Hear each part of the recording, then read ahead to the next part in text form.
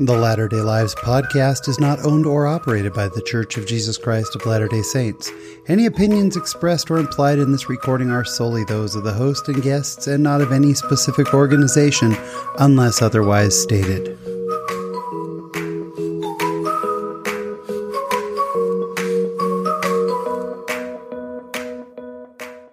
Hello, friends. Welcome to episode 131 of the Latter-day Lives podcast. I'm your host, Sean Rapier. Thank you so much for joining us again this week. I hope you are all doing really well in light of all that is going on in our nation and our world right now, but we're going to escape from that for a few minutes, and we're glad to have some time together. Before we jump into this week's episode, I do want to thank our reviewers. We had some 5-star reviews this week.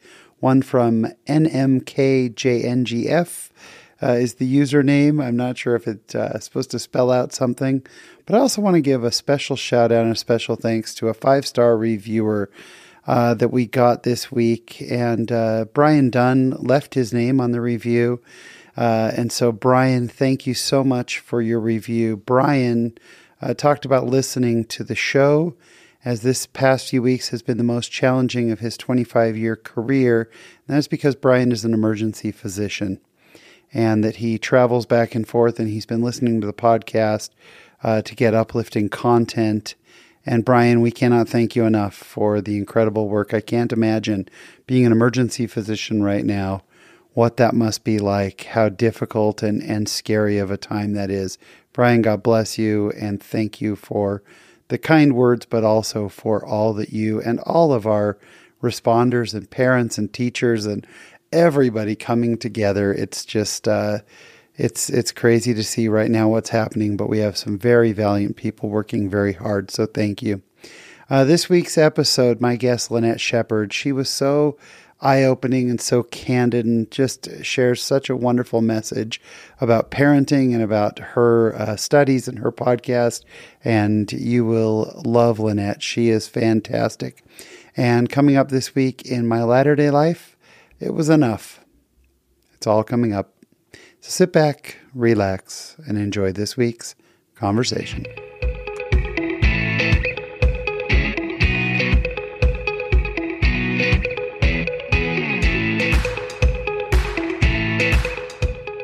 And today on the program, in an effort to really socially distance, I mean, we are socially distancing much more than 6 feet right now. My guest, Lynette Shepard, welcome to the show. Well, I'm so honored to be here. Thank you so much for having me. Oh, super thrilled to have you on. And I joke about social distancing because we're not in the same room. We're not in the same state. Tell us where you're recording from. I'm in the Phoenix area. So we're, a state apart? Are you in Utah?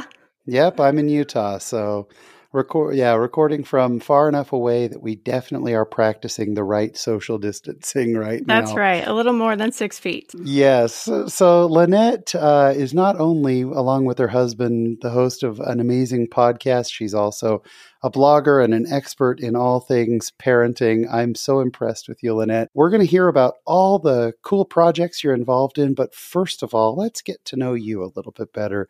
Tell us a little bit about where you're from. So I grew up in Gilbert, Arizona, which right now I'm in the Phoenix area, so it's about an hour from where I live right now. My family moved there when I was 8 years old, and I lived there until I graduated from high school at 18. I was super active as a child, but not very athletic. And so I have like the scars to prove it because I tried to run track one year when I was in the 7th grade, and I tripped over the hurdles, and it was a dirt track because that's how old I am. And I still have the scars. So I'm not super athletic, but I was very active, and it was my goal in life when I was a child to be a gymnast. And so I would spend hours outside teaching myself how to do all these gymnastics tricks because my parents could not afford lessons. And so I fell on my head more times than I can count. And that probably explains a lot, actually, about how I am as an adult. But I grew to be 5 foot 9 inches tall and realized that I just did not have the gymnast genes. So I had to give up on that.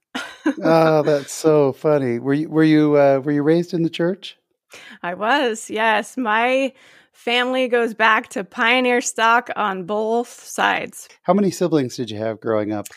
So I come from a family of 6 kids, and there's 3 boys, 3 girls. So we were the Brady Bunch, and I'm the second oldest. And we are all, there's 7 total years between the oldest and the youngest, and there's 6 of us.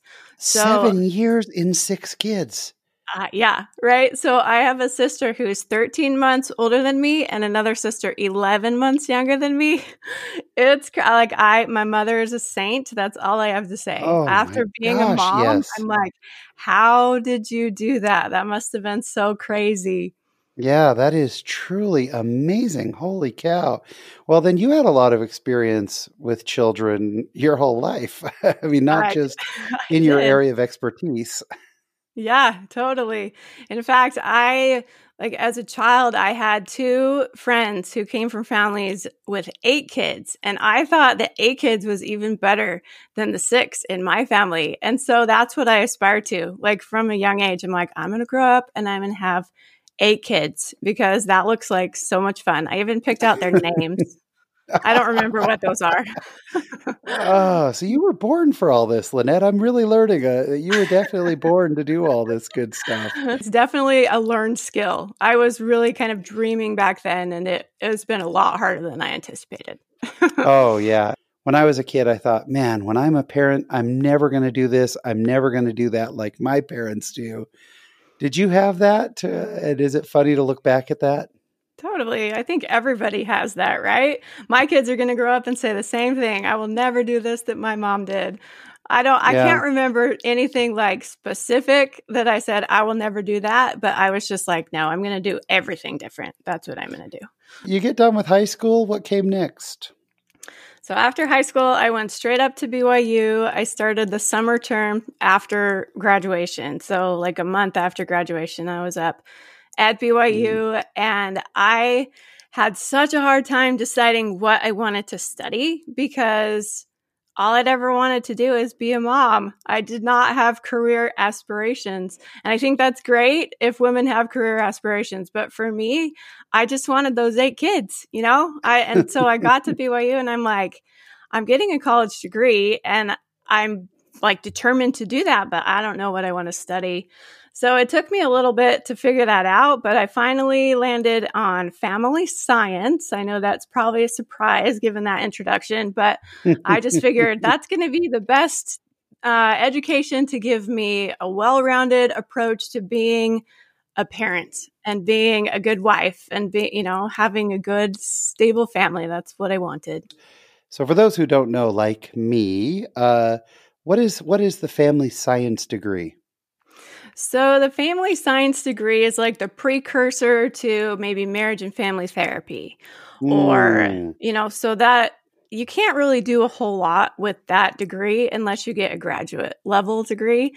But yeah, the marriage and family therapy was in the School of Family Life, which is where family science fit. And so we just studied all aspects of family. We from parenting to family finance to family dynamics. Like there were so many different aspects, like marriage for sure. We had all these different classes relating to all different aspects of family life and how to, make the most of family, really. But I didn't go on and do the graduate work and get the marriage and family therapy degree. I stopped after the bachelor's. So when you were in your bachelor program, did you kind of have an idea of what you might want to do with the degree? Or were you just enjoying studying family?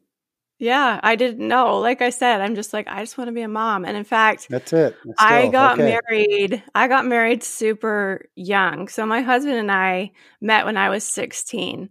And so, yeah, we met like I was barely 16 and he was 17 and he was going to college because he graduated early, and a mutual friend introduced us and we just became the best of friends. And then he went on his mission when I was a senior in high school. And so we wrote back and forth every week for the whole 2 years of his mission. We wrote back and forth. I have this huge binder of our letters back and forth to each other. You still have it? I still have it. Yeah, they're in order. Like I even organized them in order. My letters and his letters, letter. Yeah. So in fact, I got him out of the box just a couple of years ago and put him together in a binder and gave it to him for like Valentine's Day or something. That But is anyway, amazing. it's really fun to go back and read those letters. But he got back when I was a sophomore at BYU. And then he got back in December. We got engaged in March. We were married in July. Good for So you. yeah, it was super fast. But we had known each other for, years at that point. But yeah, so I got married like 1 month after my 20th birthday. And then we had our first baby a year and a half later. So it was just kind of a whirlwind. You grew up very fast, Lynette. Is that fair to say? It's totally fair to say. And I always felt like I was kind of an old soul. Like I don't know, I always felt more mature or responsible than other people my age. And that was probably all in my head. But so I didn't feel young. Like I felt really ready for these big life-changing decisions. Well, in some ways, I thought I was ready. Looking back, I'm just like, I was a baby, so young. Yes. So you were 22 when your first child was born. I was 21, actually. 21. All right. So now I'm not going to ask you how old you are, but I gather from, the podcast and everything that you and I are close to the same age. You might be a bit younger than I am. I'm 42. But I have no shame. You're 42. See, you're a baby. You're 5 years younger than I am. But now at 42, do you look at 21-year-olds and go, no, yes, you're not ready. I have a son who's 21 and I look at him and I'm just like, you are so young. I don't even know what we were thinking. We were just jumped into all these big things, but I don't regret it. I mean, I think it was the right thing for us, but looking back, it was a little crazy. Yeah, we got married at 22 and I'm kind of the same way. I look at, my kids now. I've got a few that are older than 22 and I'm like, not a chance. You guys are not ready. So yeah, totally. Maybe it's just, I don't know if it's a different time or what, but so you guys got married. Now your husband is a dentist, correct? Correct. Yes, a pediatric dentist. See, I'm a listener to the podcast. So there you go. I feel like I know you guys a little bit. So he was in dental school when you had your first child. Is that right? Nope, he was still at BYU. Oh, he was still at BYU. This was pre-dental. Okay. Yeah, pre-dental. So our oldest child was born 2 weeks before I finished all of my coursework for my bachelor's degree. Wow. So what a time, Lynette. Yeah, I graduated and then I was just a mom, just like I planned. It all worked perfectly, right? And the rest is history, folks. That's our episode. That's it. Nothing ever went wrong. So no, nothing. So you have a very specific experience that I enjoy. And again, we're going to get to the podcast and how I kind of know some of these things. But talk to us because it was obviously a big turning point for you. Talk to us about your first child. Oh my gosh. So like I said, I was a family science major. And so I'd spent all of my time learning all the things about family. And so I felt pretty prepared. I was pregnant with him as I was in my last semester of school. And I was just thought I had it all together. I thought, I had read the research. I had written the papers. I knew the theories. I knew all the things that I thought I needed to know to jump into motherhood with grace and poise. And I just had dreams that this was going to be like the perfect baby and he was going to just do everything perfectly. Because of course I knew all the things, right? I thought I did. And so Heavenly Father has a sense of humor, I have realized, because he was probably looking down on us. And once again, we're babies, like 21 years old. And he's just like, oh, yeah, they think they know what they're doing. Let's just throw them for a little bit of a loop. So we had this baby. And the first night we had him home from the hospital, he screamed himself hoarse. By the morning, he had no cry left because his voice was just gone. And it took both Greg and I to even change his diaper because he just wouldn't even sit still. He was moving all over the place, 1 day old. And we looked at each other after that night of zero sleep and all screaming. And we're just like, oh my gosh, this is not how we pictured it. This is not how it's supposed to be, because this baby from his very first hours on earth, just let us know that he was not going to comply with our perfect dreams for him. He had a mind of his own from the very beginning. And so that one night of screaming turned into 9 months of crying. And that turned into years of my way or the highway type behavior from him. And Wow. so it was a real shocker to be thrown into that at 21 years old with so little life behind us, you know? What are some of the emotions? I mean, you know, we may, in fact, I know we have listeners who aren't parents yet. For, you know, you are very young. You think you have experience when what you really have is knowledge, right? And, those are different things I learned quickly. Right. And we all think we have experience, but it really, it's expertise and knowledge, whatever. What are some of the range of emotions you went through during that time?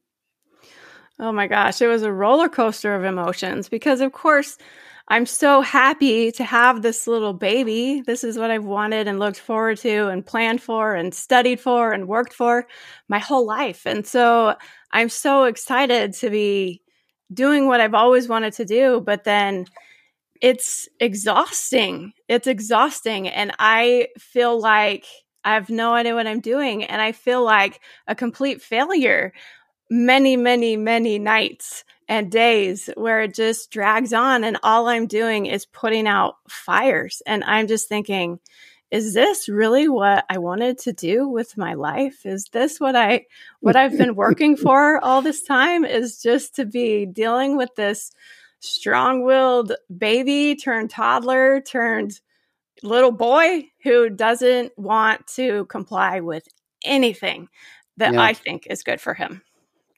Did you find, I mean, this is something my wife and I certainly found. I mentioned, we were chatting a little bit beforehand, that we've had some children with some real difficulties. Did you find that at the same time that you were realizing you're not an expert in parenting, that everyone around you suddenly did become an expert? Yes, totally. That is totally what happened. And I'm just like this was in the days before the internet, where we didn't have a lot of support at the time. I mean, we had 2 kids when we went to dental school in Ohio, far away from family. And we had 2 more while we were there. And so we had this house full of little kids. And I was kind of going crazy because I felt like I was the only one who was struggling with kids who were just crazy. And I would go to church and I would go anywhere in public and I'd look around and I would be like, all these kids look like they're so calm and mellow. And they're just like sitting there reading a book while my kids are running around and screaming and being ridiculous. And yeah, totally. I'm like, oh man, I have no idea what I'm doing. I have no idea why Heavenly Father thought that it would be a good idea to send these kids to me because I'm going to ruin them. That's how I felt. We went through that too, you know, where on the one hand, we really did think, boy, everybody else is an expert. They have it figured out.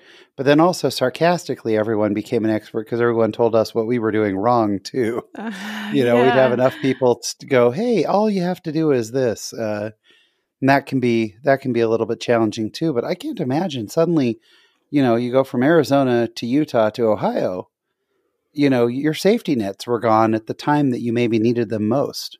For sure. It was a really lonely time. And honestly, even looking back, I think those 4 years of being in dental school in Ohio were probably the 4 hardest years of my life. It was so hard and exhausting and just emotionally draining.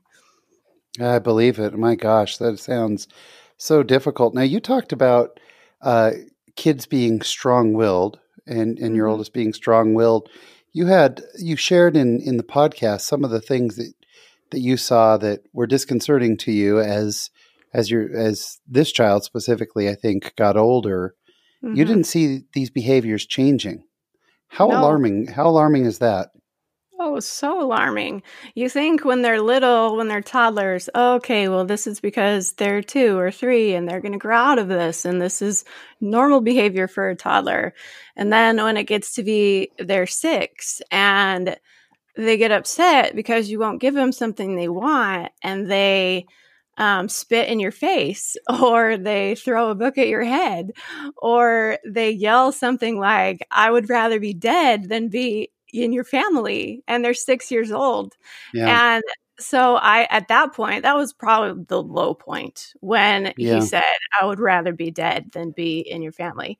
And Oh, I was just Lynette, like, that's what? heartbreaking. It was really heartbreaking. And that happened at the time when I was pregnant with my fourth baby, and my husband was applying for residency programs. And it was so incredibly stressful, that alone, the residency applications and all the things related to that. I had a headache for 9 solid months of being pregnant. And this is when my son was doing stuff like this, telling me he'd rather be dead than be in my family. And I was just like, I don't even know where to go from here. I don't know how to handle this. I think he's going to grow up. He's going to end up in prison. It's going to be my fault because I obviously have no clue what I'm doing here. I felt like it was all because of me. How do you get past that during that time, or did you? Was it much later that you came to terms with it, or did you figure out some coping things at that time? I was in survival mode at that time, and I was just dealing with things as they came. I don't think at that time I ever got to a point where I'm just like, no, this is not me. This is definitely him. It felt like me for even probably a couple years beyond this point, that I just... I'm like, I'm trying everything that I can think of. I'm reading all the books that I can get my hands on. I'm trying all the methods that everybody says are so amazing and wonderful, and nothing's working. And so where do I go from here? What does an experience like that do to your faith? How does that affect your faith? Oh, that's a good question. I didn't lose faith at that time. In fact, I relied on my faith to get me through. That's, I think, Awesome. maybe the only thing that got me through those hard years. Is I spent a lot of time on my knees, and I would just pour out my heart to Heavenly Father and just say, I don't know what to do with these kids. I don't know how to be a good mom. I don't know what they need.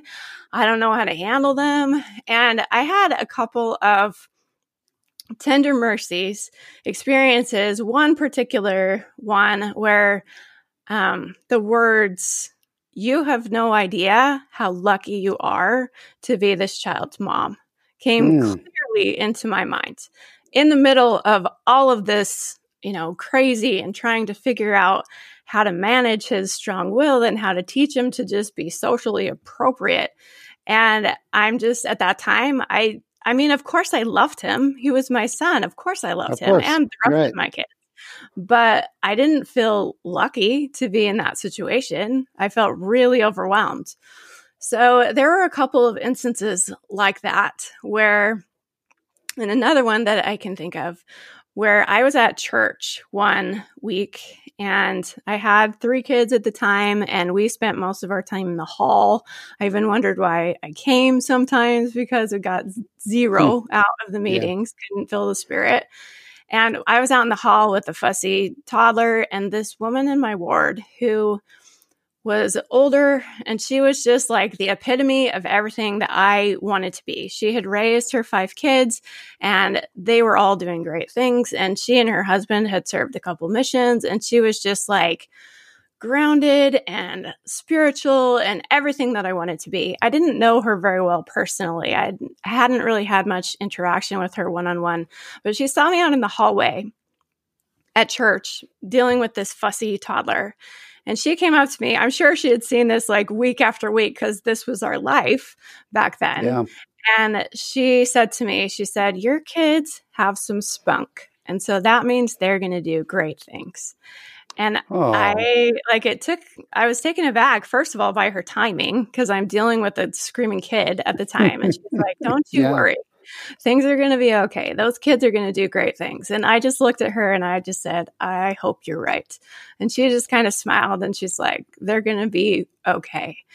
And things like that just kind of like gave me hope to hold on to. And she was totally an answer to my prayer that day. Yeah.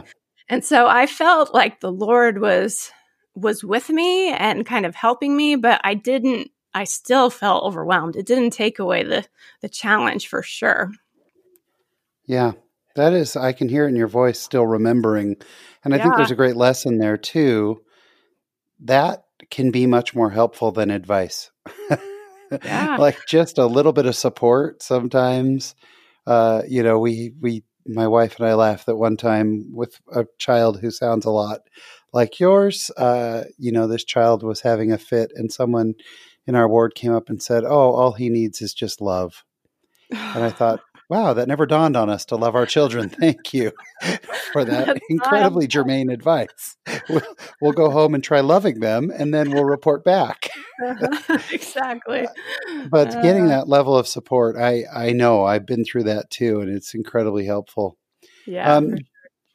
So during all these times, I mean, this can be incredibly stressful on a marriage as well.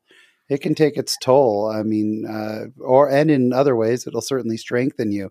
What effect do these challenges have on your marriage?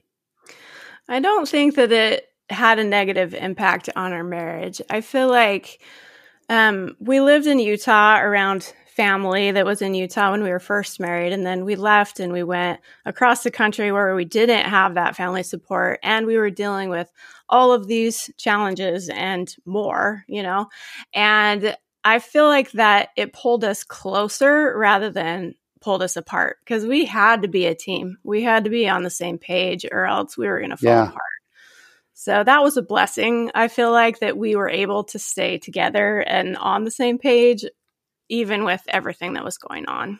That is so important. And it comes through, by the way, in your podcast, which we'll get to in a minute. The strength of you and your husband, and the way you guys communicate is just awesome. But you're going through all these throes of, these difficult times, which, I mean, I would guess that so many of our listeners right now are nodding, going, yeah, to whatever degree or extent I've been there in that moment. And then your husband had something happen that kind of changed some things in your life, right? Yeah. So we had left Ohio and we had moved to Indiana so he could attend a residency program there. And we were kind of in the middle of all this craziness with our kids, and we felt like we had tried everything and we were kind of just holding on for the ride at that point. The kids were definitely running the show. We were just trying to keep up. And for his residency program, they brought in a parenting expert to talk to the residents, which made sense because they were pediatric residents and a lot of their job is working with parents and with kids. And so for 2 days, he listened to this parenting speaker talk about all these different things about parenting. And he came home with every book that this guy was selling. And he's like, I found the answer to all of our problems. And I was like, okay, lay it on me, because I was very skeptical. We had tried all the things, we had read so many books. And so I didn't understand how any of this could be different. And so he's like, well, just read this book and then we'll talk later. And so I read the book and I was like, all right, well, I'm desperate. We're desperate. So let's switch things up. Let's do something different and try this out. And what was different about this particular book was that it was, let's parent according to common sense, and let's just step back a little bit and not get so involved in let's try to figure all this out. Let's figure out why he's acting the way that he is and maybe make excuses for the reason why he's acting the way that he is. And let's just deal with what we've got in front of us. And that's the very simplified version of what we read and what we decided. Okay, we're just going to kind of toss everything we thought we knew about parenting out the window, and we're just going to really try to get back to the basics and get back to common sense. And when we did that, it was kind of amazing because we found so much more confidence in ourselves. And I think that my confidence in particular, was totally shot after years of just struggle and trying things and not getting anywhere and having things get worse, I was like, I can't be a parent. I don't have the skills. I don't have the patience. I don't have any of it. I don't know what to do from this, And so just kind of adopting this new paradigm that, what, parenting is not so much about the ins and outs and how you handle this and how you handle that, but it's more about a mindset. And that mindset is, okay, you can do this, you can be a good parent and you don't have to have a whole toolbox of skills. You just need to use your common sense. And that really was a turning point for us because, like I said, it gave us so much more confidence. And together, Greg and I, we just made some decisions and we decided that we were going to sit down and we were going to look at what we wanted our kids to end up like, when they were 20 years old, 30 years old. What kind of character traits do we want them to have? What kind of adults do we want them to be? And we were going to plan for that and work for that now when they're little. And so those two things, just common sense and forward thinking about what we wanted to end up with were game changers. And when we started thinking about it that way, the problem started lessening over time. It was not for sure an overnight fix, but I think a lot of that was because we had more confidence, not because we did things differently. Does that make sense? Yeah. It was your mindset of, hey, I can do this. There's another thing that teaches about that called the proclamation of the family. Yeah. You really were put here to do this, Lynette. But it's hard to keep that perspective sometimes. And so this sounds like just amazing things happened, in your life by implementing this mindset and some of these principles. And then so much so that you went on to get trained in it. Yeah. So a few years ago, I trained, or it was actually like about a year and a half ago, probably. I trained as a parenting coach because I wanted to be able to help other people who were maybe in my shoes where I was so many years ago, where I felt really like there's nowhere to go from here. I don't know what to do, and so I felt like I wanted to be a resource and help parents who maybe were in that boat. I can't imagine someone more qualified. You have the degree from BYU, then you have all these experiences with these children. Now you found this program and have become a certified coach. I think it's just awesome. Before we get into the podcast itself and your coaching and everything else, you lay out kind of a few of the basic principles. And obviously, we don't have time to dive deep or even to talk about how they're implemented. But I'd love for the listeners to kind of hear top line some of the basic principles that you teach. So, the first one, like I said before, is looking to the future. I think that's huge. Having the mindset of, how do I want my kids to turn out? And what can I do today to make that a reality? I think that was like the biggest game changer for us, like I said already. But I think that another one on top of thinking for the future, something that I think is so important is to not look around at what other people are doing with their kids. I feel like parenting is a competition these days, and there's so much pressure that comes with that, especially for moms to do all the things. If you want to be a good mom, you have to do this, and you have to sit by your kids every night and do their homework, and you have to have them involved in X number of sports by the time they're 5, and you have to do this and you have to do that and be on the PTA. And it's overwhelming. It's really overwhelming and none of it counts unless you get it on Instagram with the perfect photo. Totally. The Instagram too. I think that contributes to so much pressure and anxiety of trying to be the perfect parent. First of all, nobody's perfect. That's not even on the table. And we all know that, but it still seems like some people are there. So I think that for me, one of the biggest ways that you can be a better parent is just to stop looking around and do what feels right for you and for your kids, because maybe it's going to look different, and that's okay. You have to be okay and be able to find confidence and peace in knowing that it's okay, that you don't I have to love be it. like the mom down the street. Oh, how I love that. That's a great principle. You Yeah. talk a lot about, I listened to one of the episodes that I was fascinated by. It was a phrase, I don't know how I've never heard it, but you talk about lawnmower parents. Tell Oh, us what a yeah. lawnmower parent is and why that's dangerous. You have never heard of a lawnmower parent? No, no. In fact, I mean, again, I'm a little bit older. You know, my youngest is, 16 years old.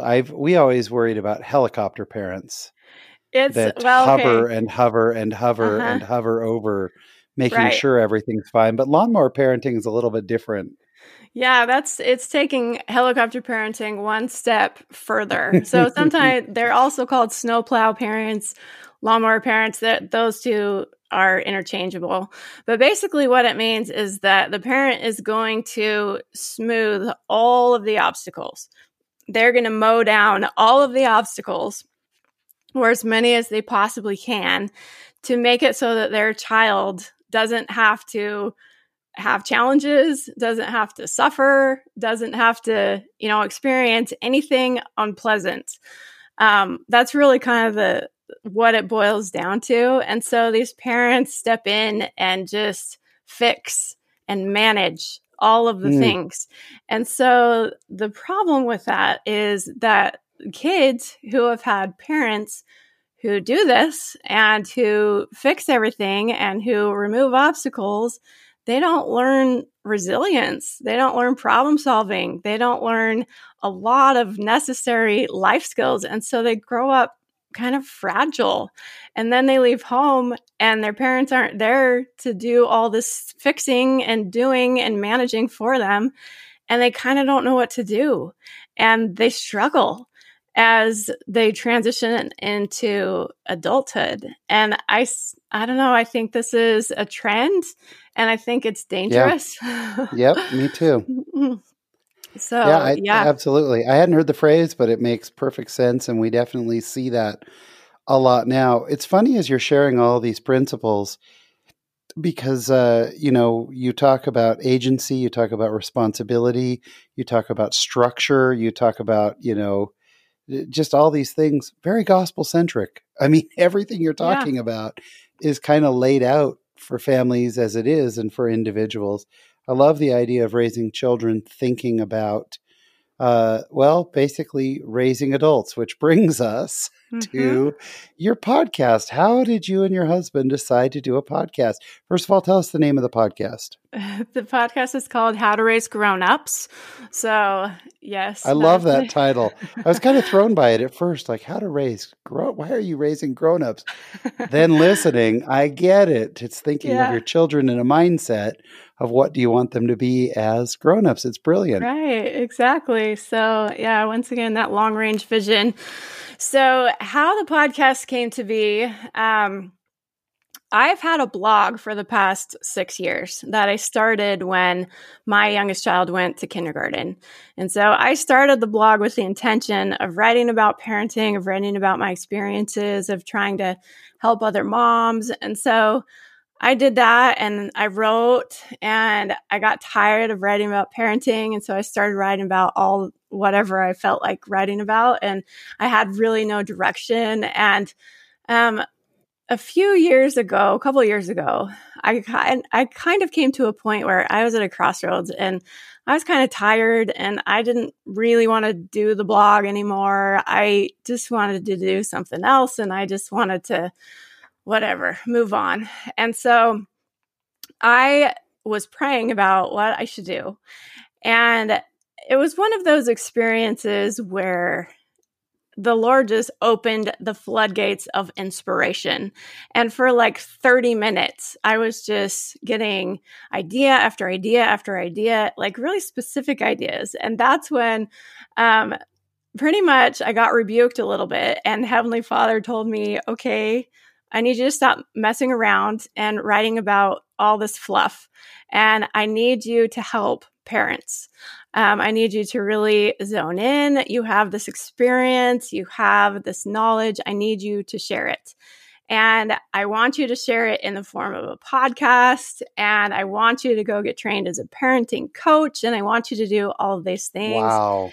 And so it was super clear. And I will be really honest and tell you that I was like, not really wanting to go there. I'm like, I wrote about parenting. I got tired of parenting. I don't want to talk about parenting. I want to talk about something else. And the Lord made it super clear that, no, I need you to help strengthen families. So that's how the podcast came about. It is fantastic. And it's you and your husband, which it's such a great combination. Your husband's very funny. I've just got to say, your husband has a great sense of humor, and you guys have a good back and forth. And one of the things that I enjoy about the show is that it's not clinical.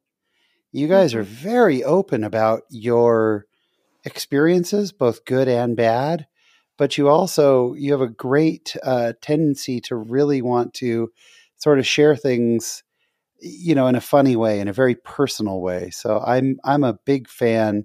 If people want to listen to the podcast, where can they go? Well, you can find it on all the podcast places. So once again, it's called How to Raise Grownups, or you can go to my website at raisegrownups.com and you can find it there. Yeah, and if you're searching for Lynette, and this is one of my favorite things, both your first name and last name are spelled just a little bit differently than a lot of Lynette's and Shepard's. Give us a spelling on your first and last name if people are looking for you. It's Lynnette. So there's two N's, makes it hard. And Shepherd is Sheppard. And one of my favorite things, I can't leave this out. If you search for another Lynette Shepherd, who might you find? You might find the menopause goddess. Goddess. If you find Lynette Shepherd, the menopause goddess, that's not me. You got the wrong one. That's not you. So make sure to spell it correctly. Otherwise, you might end up going down a totally different path. Exactly. And are you still doing coaching if people are interested in private coaching? I haven't ever got the private coaching off the ground. I've more been focusing on the podcast. I'm actually just starting to write a book. So that is turning out to be quite the project. But at this point, I'm not doing one-on-one coaching. That might come at some point in the future. That is just awesome. Lynette, I love that you are taking what were obviously very difficult experiences, and you and your husband have found some tools that I'm sure everybody can use, because parenting, I've got 8 of them myself. It is not easy. It is not for the faint of heart, but I love that you and your husband are going out and are sharing these things, that you're sharing your experiences. It's just wonderful. We're going to wrap up today's conversation with the question that we ask all of our guests, and that is, Lynette Shepherd, what does being a member of the church mean to you? Honestly, being a member of the church means everything to me. I cannot imagine my life without the gospel. It's so deeply woven into every aspect of my life that it's hard to separate myself from my faith. But even in just recent weeks, with the events happening with this pandemic and all the craziness going on in the world, it means also that I can find peace when there is chaos and when there's trouble and when things are going crazy. As you know, my husband is a dentist. And so as of last week, he's unable to practice indefinitely because of this virus. And so last week, when that reality kind of hit, I was a bit of a mess for a little bit, trying to process that and the potential implications of that. But the next day when I woke up, I just felt so much peace, and it didn't make logical sense. And that peace is just kind of lasted, and it's overarching everything that's going on right now. I feel like I should be worried and stressed, but I'm not. I'm totally at peace. And I attribute that 100% to my faith in Jesus Christ and his grace and his power, because on my own, there's no way that I would be functioning properly under these stressful circumstances. But just being able to be at peace. I think that is what the gospel means to me. Oh, what a fantastic response. She is a wife, a mother. She is an expert now on parenting for sure. She is the host of a podcast and soon to be author, which we'll be very excited about that. Lynette Shepherd, thank you for coming on, sharing your Latter-day Life with us. We appreciate it. I'm so happy to have been here. Thank you.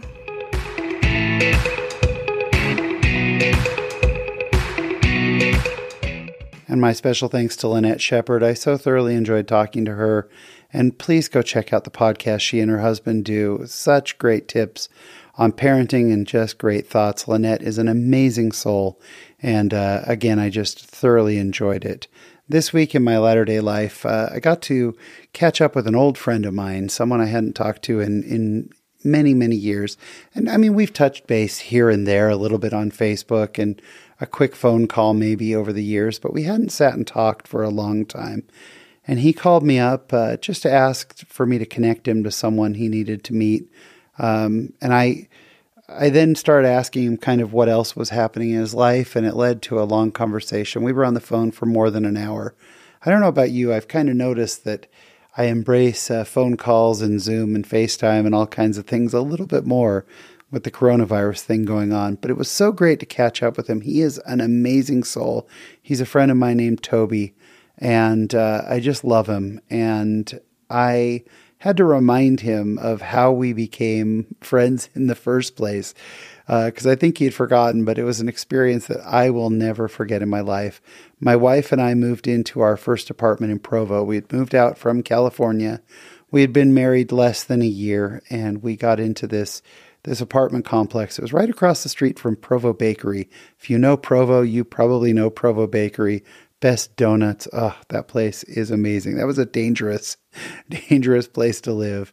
But we moved in, and immediately the Elders Quorum president, he came out to meet with us, and we had a good opportunity to sit down. He seemed like such a nice guy. His name was Rhett, and we had a great conversation with him. And that Sunday we went to church.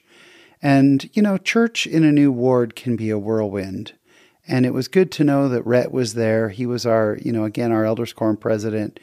And then the only thing I remembered from that Sunday was that I met two guys in our Elders Quorum who introduced themselves. Their names were Toby and Jordan. And they said they lived right across the street from me.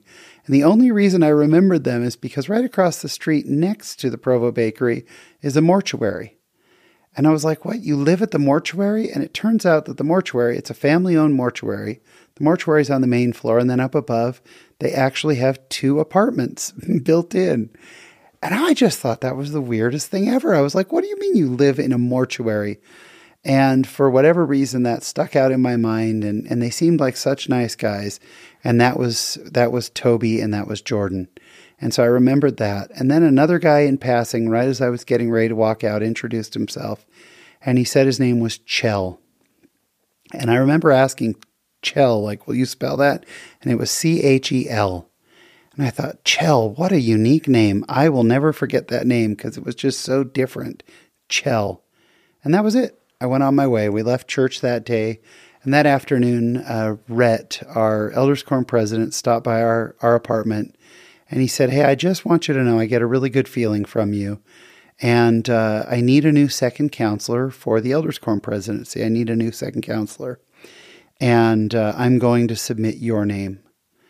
And I kind of looked at him like, I just got here. This is my first Sunday. I don't know how much help I'll be in the quorum, but okay. And then he said, and actually, my first counselor is moving this week. And this was not a student ward at all, but a fairly transient ward, a lot of young families.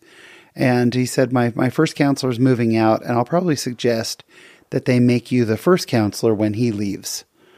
And I said, well, of course, I'll serve in whatever capacity I need. And that was pretty much it. And I got a call a couple days later asking me to come down to the church. And sure enough, I was asked if I'd be the first counselor for the Elders Quorum presidency. We just jumped right ahead to that. And so, great, I was going to be the first counselor. A day or two later, there was a knock at my door, and it was the Elders Quorum president again, Rhett. He knocked on the door and he said, hey, I just need to let you know the craziest thing has happened. someone came to our door and they're looking for an investment property, and they made a cash offer on my home, and I have decided to accept it. And we are moving out in the next 2 days. And this was on a Wednesday or a Thursday. I had not even been to church a second time. And he said, I'm letting the bishopric stake presidency, I'm letting everybody know, and I'm suggesting that you would be the right guy to be the new Elders Quorum president. And I said, Rhett, I don't know anyone in our ward. He said, nope, trust me, you'll be fine. But as he left, I kind of thought, well, they're not going to do it anyway. They're not going to call the brand new guy in the ward to be the Elders Quorum president. But sure enough, I got a phone call asking if I would come down to the church on Sunday morning. And so as I headed down to the church on Sunday morning and sat down, I was asked if I would be the new Elders Quorum president of that ward. And I certainly expressed my concerns and my fears. I said, I'm always willing to serve, but I don't know this ward. I don't know this quorum. I don't know how I'm going to serve them. And they said, you're going to be great. We trust you. We believe in you. And with faith, you'll be fine. And so I accepted. And then they said, okay, we need you to call 2 counselors and a secretary. And as I sat there in that meeting, literally only 2 names came to mind as counselors because they were the only 2 names I knew. Toby and Jordan, the 2 guys who live above the mortuary. And I kind of shrugged, and was this inspiration or was this just the only people I knew? So I said, okay, it's Toby and it's Jordan. And they said, great, we'll check into that. And they said, we need a secretary. And I remembered Chell because of his cool name. And I said, okay, Chell. And we were all young. We were all under 25 at the time. But that's who I said because it's literally, those are the only names I knew. And so it turned out that those names were cleared. They were called. And literally after having attended one time, I was the Elders Quorum president in that ward. And Chell was pretty new too. And to be honest, Jordan and Toby hadn't lived there that long either. But as we met as a presidency, and we were prayerful and thoughtful, and this was before you could organize things on computers. This was binders and lined sheets of paper and all kinds of printouts, and it was a very different time. But for that time that we lived there, and we didn't live there very long, but for the time that we lived there, I was the Elders Quorum president the whole time. And Jordan and Toby would come over early Sunday mornings for presidency meeting in Chell, and we would all sit down and be prayerful about the needs of our ward. And there were a lot of needs in that ward. And we had some wonderful activities and great moments of fellowshipping and ministering and moving people in and moving people out. And I was so grateful. And to catch up with Toby this week and to remind him of that, I think he had forgotten that that we had barely met. And yet here we are 25 years later. There is a bond that comes when we serve. When we build the kingdom with other people, that bond is incredibly strong. And I think right now a lot of us are looking around at the coronavirus situation and we're thinking, I can't handle this. I can't do it. And maybe we're worried about our finances, or we're worried about our resources, or about our parenting. But I'll tell you, I was so unprepared for that calling. I was so unprepared in my own mind. But I had met the right people. I remembered their names, and they were there to serve with me. And the Lord gave me everything I needed. And I loved that experience. And it was so hard to move out of that ward, as I loved serving the people as the Elders Quorum president. What you have is enough. If we'll all be mindful and prayerful, just get down on our knees and ask the Lord to bless the efforts that we are putting forward. It will be enough, even in this terribly difficult time. He will provide resources. He will put people in our lives. He will give us the things that we need to move forward if we will have the faith. And that's what's happening this week in my Latter-day Life. Thank you so much for tuning in again this week. We really appreciate it. If you get the thought to leave us a 5-star review, it sure does help other people to find the podcast. And we're very grateful for that. If you want to follow us on social media, we are on Facebook and Instagram. We'd love to see you there. And if you want to reach out to me directly, I can be reached at Shawn@latterdaylives.com. That's SHAWN @latterdaylives.com. I think that's about it for this week. So until we meet again, there is a great, big, beautiful world out there. So go be in it Stay 6 feet away from other people and don't be of it. Thanks for listening.